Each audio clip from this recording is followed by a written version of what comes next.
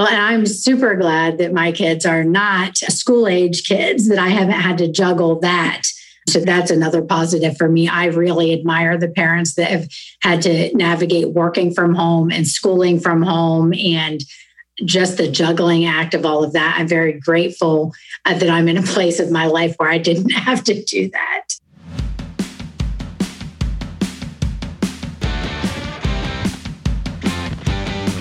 From Ray & Associates Studio, this is Unsuitable, a management and financial services podcast for entrepreneurs, tenured business leaders, and others who are ready to look beyond the suit and tie culture for meaningful, measurable results. I'm Doug Hauser. On this weekly podcast, thought leaders and business professionals break down complicated and mundane topics and give you the tips and insight you actually need to grow as a leader while helping your organization to grow and thrive. If you haven't already, hit the subscribe button so you don't miss future episodes. And if you want access to even more information, show notes, and exclusive content, please visit our website at www.raycpa.com/podcast and sign up for updates. Today, Dee Gray, Client Service Specialist at Ray & Associates, is here to talk about COVID-19 sick pay and the credits available, employee retention credits, and Social Security deferral options, both employer and employee and W-2 issues involved in some of the CARES Act legislation. So a lot of stuff going on related to payroll and those kind of policies, employee benefits, things like that. So we are very, very pleased to have Dee on today to help straighten us out. So welcome to Unsuitable again, Dee. Thank you very much. Thanks for having me. Absolutely. You are our payroll expert by far. And I can't even imagine the questions and all the stuff you've been trying to deal with related to COVID since this has hit. I imagine it's just been a whirlwind for you, correct? Well, let's say it's been a challenging year, that's for sure. Everything is ever changing. As soon as you feel like you have your arms wrapped around something, they come out with some new legislation that changes everything you already knew. Yeah, we're very thankful to have a resource such as you and your team to be able to rely on, because I know enough to be dangerous. And we get so many questions from our clients like, this has changed, that's changed. And how do I do this? How do I deal with that? Talk about just high level, some of the biggest impacts related to some of the CARES Act or related legislative changes that we've seen. Okay. One of the things that is really affecting employers that some of them really aren't aware of is the COVID-19 sick pay. So part of the Family First Coronavirus Act included mandatory sick pay for companies that have less than 500 employees. There is an opt-out if you have, I think, less than 25 employees, you can opt out of it, but that is even a process that you have to follow in order to opt out of it. So basically, if you're a company with less than 500 employees and you have an employee that either has COVID-19 or has to quarantine either due to exposure or because they have symptoms, you're required to pay them up to 2 weeks of their pay. That's either 80 hours for a full-time employee or the average hours for a 2-week period for a part-time employee. The other side of that is there's a credit that you can take immediately to offset those costs. So you pay the employee and you can reduce your 941 deposit immediately to regain the funds for both the wages that you've paid and the employer portion of Medicare that's included on those wages. Yeah, big change, obviously, for many small businesses out there that weren't necessarily used to having to deal with that. For sure. And then the taxability of that item is different than the taxability of a regular item too. So it's not actually subject to employer Social Security. So if you are an employer and you have COVID-19 sick pay and you're not sure how it works, reach out and contact somebody. There's special reporting on the 941 form quarterly for it, and it's going to have to be reported separately on the W-2s. So it is in your best interest to have it set up correctly to begin with. So it changes even how the W-2 reporting is. Okay. So that's a big thing. Got to make sure employers are aware of that and adhering to those those new guidelines. Typical of the ever-changing. This COVID-19 sick pay has been available since April 1st, and it's just been within the last 2 or 3 weeks that they announced that it's going to have to be reported separately on box 14 of the W-2. So as we get to year end, obviously, right. and W-2s so become be aware. imperative. You got to either your payroll preparer or seek out, obviously, professional help like that yes. You can provide. Boy, that's a lot for folks to tackle in the midst of everything else going on. Right. And talk about the impact of this employee retention credits and what you've seen kind of with clients and their businesses. What's kind of the impact you've experienced thus far in talking to folks? So the COVID-19 sick pay, what I've found is that a lot of people just aren't even aware of it. They've had their employees coming in saying, well, you have to pay me for this. And they have no idea. I probably honestly receive 5 to 10 calls per day from clients that are just like, gosh, we didn't even know this was out there. Not that we haven't had, a whole webinar series on it. I know you have. There's so much information out there that it's hard to stay on top of all of it. Yeah. Now for the employee retention credit, that is available for businesses that did not take the PPP loan. Right. Anybody that received PPP funds that they anticipate having forgiven, they're automatically excluded from the employee retention credit. If you did not receive PPP money, you should absolutely look into the employee retention credit. If you were suspended, fully or partially suspended during the first, second, third, or even fourth quarter of this year due to the COVID-19 pandemic, that credit has been big dollars for some of our clients that haven't received PPP money. And it's another one that people really aren't hearing a lot about, I think. Yeah. And then again, contact Dee or our folks that I know we've got several within our firm that have been, kind of specialists in dealing with that. I've been working a lot with PPP recipients, but as you suggest, by the same token, that doesn't mean that's the only program out there to benefit businesses. And the idea is obviously to provide some relief.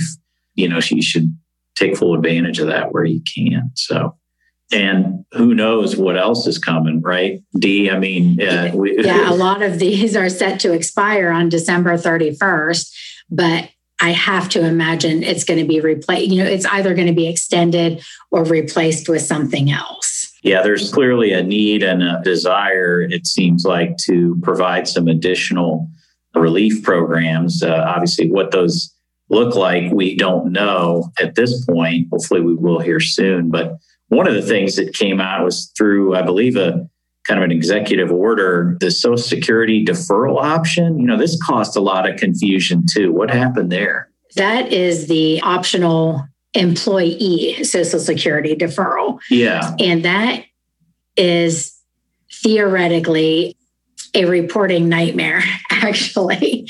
The majority of our clients have not chosen to participate in that because you have the ability to defer the employee portion of Social Security withholding from September 1st through December 31st. And then you're going to have to recoup that between January 1st and April 30th. So if you have deferred the Social Security for an employer who's no longer an employee that is terminated for whatever reason, the employer is on the hook to pay those funds back however they need to. Mm-hmm. The other guidance that they have just come out with is if you have chosen to participate in this deferral, you file your 2020 W-2s minus that Social Security that should have been withheld. So you file the W-2s as you created payroll. And then April 30th, when those funds have been repaid, you have to amend every one of your 2020 W-2s. They're not carrying the reporting requirement forward to 2021. They're making you amend your 2020 returns. Holy cow. Yeah, that's I think hardly worth the trouble when you talk about all of the mess that you'd have with that. Oh my goodness. Yeah. Now, originally, I know they were talking about trying to get that tax abated and forgiven as opposed to paid back, but it really doesn't look like that's going to happen. I think the majority of private businesses have chosen not to participate, but I know that all government employers In the military, it was mandatory. So they're all going to be dealing with this. Yeah, what a mess, right? All of a sudden, you didn't have that Social Security withheld, right, at the employee level, and you got to go. The employer has to go recoup that, as you suggest, at the beginning of 21, and maybe somebody's left, moved on, and the employer's still liable for that. Yeah, and a reporting nightmare too if you're required to amend. And the entire theory behind it is, to put more money in your pocket, which is excellent for the 4 months that it's happening. But what a lot of people don't realize is that withholding is going to double up January through April. So you're just going to be having double withheld the following 4 months. So the net effect is zero, but it could make for a tough winter for some employees that live paycheck to paycheck. Yeah, that could be very painful. I'm not sure that one was very well thought through for sure. Now, what about, talk a little bit about the state level. Dee, do you know of any proposed changes, or are you hearing anything in terms of stuff that might happen at the state level from, the employees should be aware of? Not anything specific other than the municipal standardization that was passed in House Bill 5, I think in 2014 or 2015. That's been contested multiple times, but we did just get notification that has been upheld. And it's just basically the central reporting, which we've been doing for years, but there had been discussion about that going away. And it appears that we're going to continue doing that. Most people are using the Ohio Business Gateway for the centralized reporting, which has been really helpful with the municipalities going forward. But that's about the only thing that I'm hearing on the state level right now. Yeah, I know there's been some frustrations with the user friendliness with the Ohio Business Gateway, but at least, as you say, it's a centralized portal that I think allows for that consistency. So that's good. But it's still not across the board. Municipalities do not have to participate in it. And I believe on their side of it, there is a charge to do that. So we still have, a handful of small communities that we have to physically write a check and mail a voucher to every month. But you'll always have the exception to the rules. Otherwise, it has made things a lot easier. Yeah, that's good. I know one of the things I've seen in the news recently, when COVID hit and everybody kind of went to this whole work from home type of model, and there was some initial legislation that said, your withholding should continue to be at that municipality where you were working pre-COVID. Now there's a push, I saw this week in the Ohio legislature, to perhaps change that. Have you seen that at all? I think long-term they will change that. They continue to withhold based on your actual work location pre-pandemic is really only good as long as there is an emergency act in effect. As soon as that is recalled for whatever reason, then that initiation is off the table, and then you will have to withhold based on where they work. Other than the extension of saying, as long as this pandemic is in effect, we'll withhold based on your old work location. In the real world before that, it would have been based on your home location if you were working from home. So you're right. I did hear that they, after December 31st or at some point going forward, they are pushing to change that back to you pay tax based on your physical location, whether it's in the office or your home. And that would make sense, as you suggest, as long as it's kind of post-pandemic, whenever that's determined to be. But there's some push to change that pretty quickly. And I'm thinking, gosh, the impact of different municipal revenues, if all of a sudden City of Columbus, a lot of people working from home and they're not seeing all those tax revenues. Right. I can't even imagine, let alone the reporting nightmare, which obviously you would see. Yeah, that's always fun. And then you have currently, if you have a courtesy withholding, that doesn't open you up for Nexus in the community where your employees are working from home right now. But if we move forward to this, then your employees working from home could open you up for Nexus for other tax obligations where they're working from. So yeah, that's scary stuff, right? That's a podcast for the SALT team. Right. Yeah, we'll get Joe Pop on for that one. That's certainly scary stuff. So gosh, so much to think about. Dee, what when you talk about the payroll services and things that we do as a firm, talk about the typical client that you work with in terms of client size, sweet spot, the types of services that you can bring to the table. Okay. We offer full service payroll. Our average client has between 15 and 75 employees, I would say.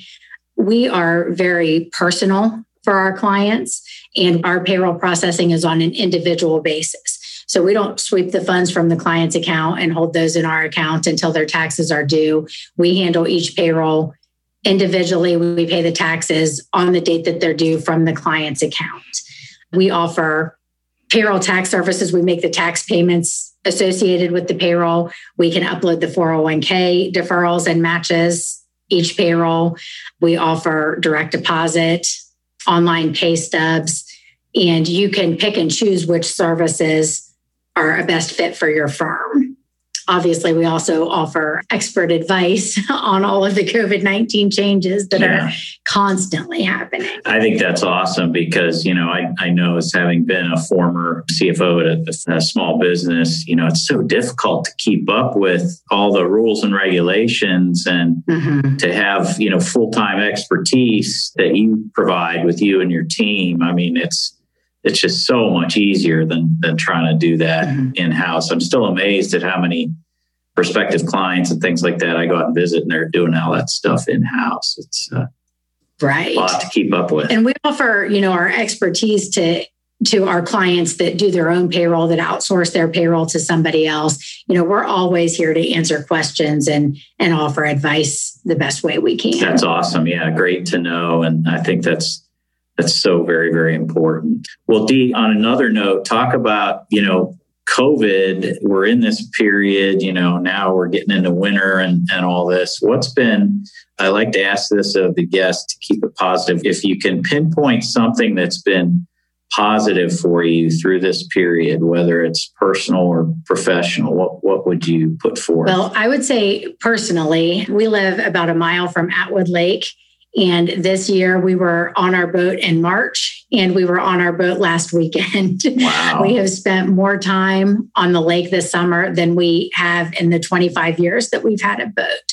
So I've really enjoyed that. And, it's someplace where you can go and have good outdoor fun without worrying about the social distancing and wearing a mask and all of that stuff. That's awesome. Yeah, good family time for sure. I know a lot of folks, and we have included, we've tried to, certainly kind of simplify, let's say, and focus on, spending time with, friends and family as best you can. And it's certainly been enjoyable from that perspective.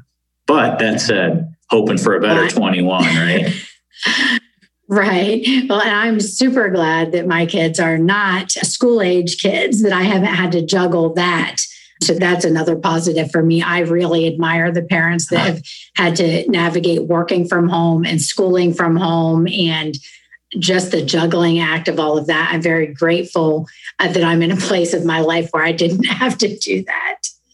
Yeah, same. My children are adults at this point, but it's challenging for everybody, and I think we've entered a new era where a lot of these changes certainly will become permanent. So yeah, unfortunately, I think you're right. Yeah. Well, Dee, as always, thanks for being on. It's always great insight. You have such great expertise into the changes in the guidelines and rules and regulations around payroll and payroll services from both the employer and employee side. So certainly for our business owners in the audience, don't hesitate to reach out to Dee. She's just a absolutely tremendous resource for our clients and our firm. So thanks for being on. Really appreciate it. Thank you very much. I really enjoyed it. Absolutely. And if you want to hear more business tips and insight or to hear previous episodes of Unsuitable, visit our podcast page at www.raisecpa.com/podcast. And while you're there, sign up for exclusive content and show notes. Thanks for listening to this week's show. Be sure to subscribe to Unsuitable on Apple Podcasts, Google Podcasts, or wherever you're listening to us right now, including YouTube. I'm Doug Hauser. Join us next week for another Unsuitable interview from an industry professional. The views expressed on Unsuitable on Ray Radio are our own and do not necessarily reflect the views of Ray & Associates. The podcast is for informational and educational purposes only and is not intended to replace the professional advice you would receive elsewhere. Consult with a trusted advisor about your unique situation so they can expertly guide you to the best solution for your specific circumstance.